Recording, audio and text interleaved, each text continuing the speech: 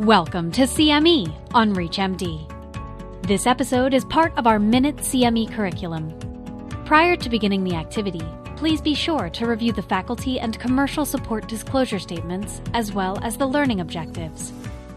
Hi, my name is Manesh Patel, cardiologist at Duke, and I'm joined by a colleague and friend, Sean Pokorney, as we talk about a case, Arthur Frank. Time to think about how we treat our atrial fibrillation elderly patients.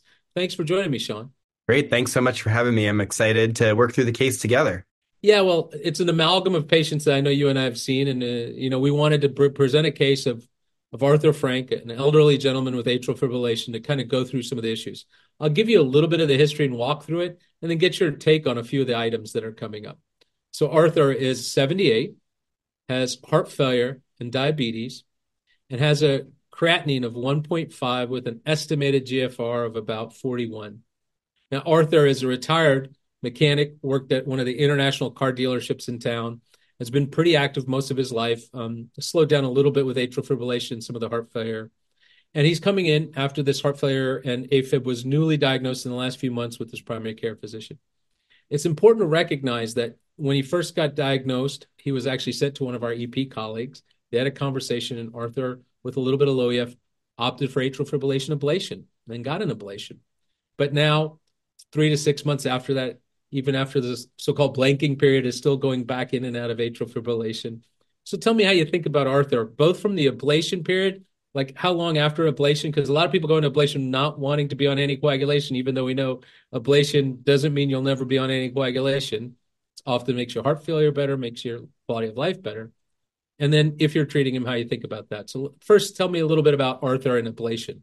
Yeah, no, absolutely. I think, there's been a shift in our overall AF care for patients, and this has been driven by really the East AFnet 4 trial, which was done in Europe, which took patients who were diagnosed with AFib within the past year, and it randomized them to rate control versus rhythm control with medication or ablation, actually predominantly medical rhythm control therapy since it was done in Europe. And it showed that there was a reduction in the composite of cardiovascular death, stroke, and cardiovascular hospitalization in those patients that got early rhythm control. And that's translated to a shift in the guidelines. And this is actually now in the ACC, AHA, HRS guidelines for atrial fibrillation that were just released in December of 2023.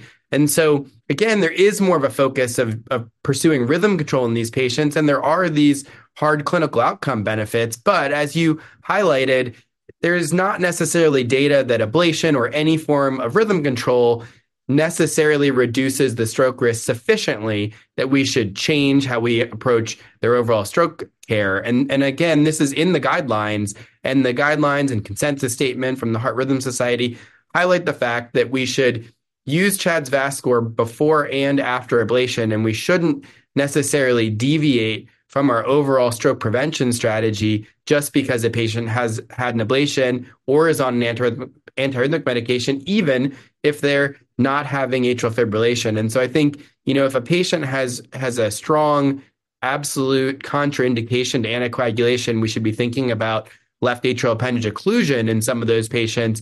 But for Arthur in particular, just because Arthur's had an ablation, I would still focus on Arthur's CHADS VAS score, and I would highlight the fact that he is a high CHADS VAS score individual. And despite the fact that he may be doing well early after ablation, again, we wouldn't want his first presentation of AFib recurrence to be a stroke. And so I would continue Arthur on anticoagulation indefinitely. Yeah, I think that's a key message. Ablation is for a lot of things, and it may eventually reduce the burden, but it makes people feel better, stay out of the hospital, may make their EF better, and may actually help them with cardiovascular events. So ablation's moving up in the guidelines as a variety of different data points are coming to tell us that these patients, especially patients with heart failure, might benefit. However, anticoagulation should be continued. Well, let's talk about how to treat Arthur. So, okay, I agree we need to treat him long-term because his risk is high. What are the things you think about in the story that I've told you, in addition to his CHADS VAS score, that affect how you think about treating him?